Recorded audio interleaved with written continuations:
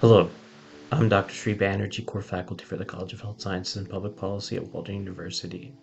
And in this segment, I'll be going over a topic that I haven't talked much about, and that is the technique of coaching.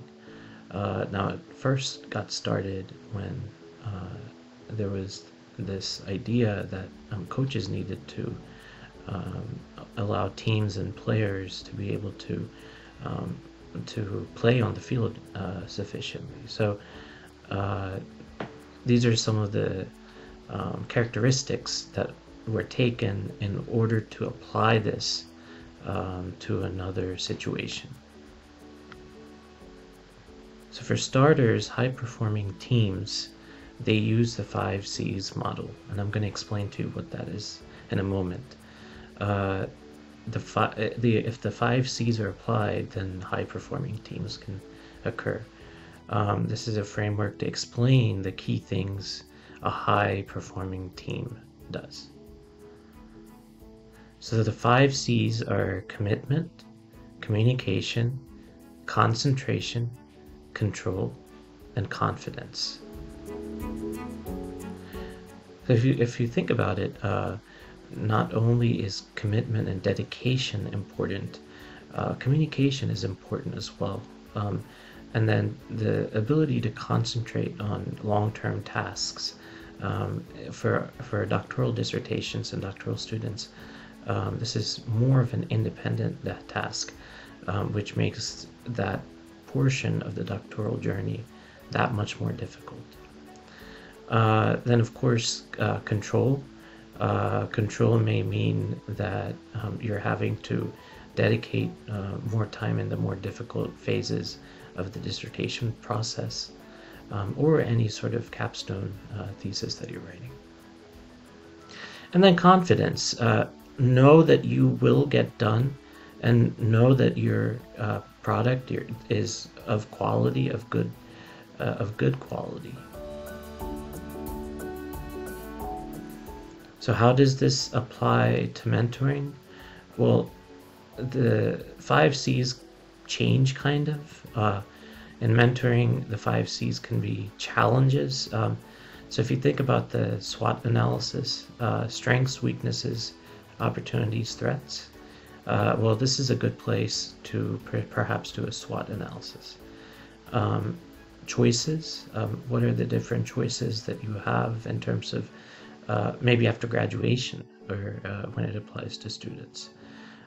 Consequences, if you have or place forth effort, then you will have good consequences. And then creative solutions, thinking outside of the box, not going into the same pattern, but getting into more creative solutions. So in this final slide, what I have is actually there's 5 keys to effective coaching, and I'm going to explain each one of them one by one. So building the relationship, of course, building a rapport with your client is extremely important. Once you build that rapport, then the rest of the dialogue can go more smoothly. Providing assessment. So where are you now, and where are you trying to get? These are the 2 fundamental questions that are important in providing assessment. Number 3, challenging thinking and assumptions. Thinking about thinking is part of coaching. Coaches ask open-ended questions, push for alternative solutions to problems, and encourage reasonable risk-taking. And then number 4, supporting and encouraging. As partners in learning, coaches listen carefully and open to the perspectives of others, and allow employees to vent emotions without judgment. And again, this is also important to not only make sure that you prevent burnout, but also it's important to understand how specifically this applies to students and how you can truly support them. And then the final number 5 is driving results. What can you show for it in terms of results?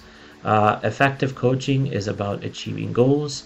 The coach helps the employee set meaningful ones and identify specific behaviors or steps for meeting them. So these are the 5 keys to effective coaching.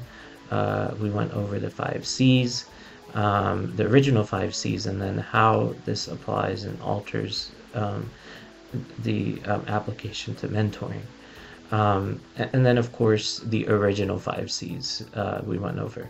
I hope this has provided a good summary of what coaching entails. Thank you for listening.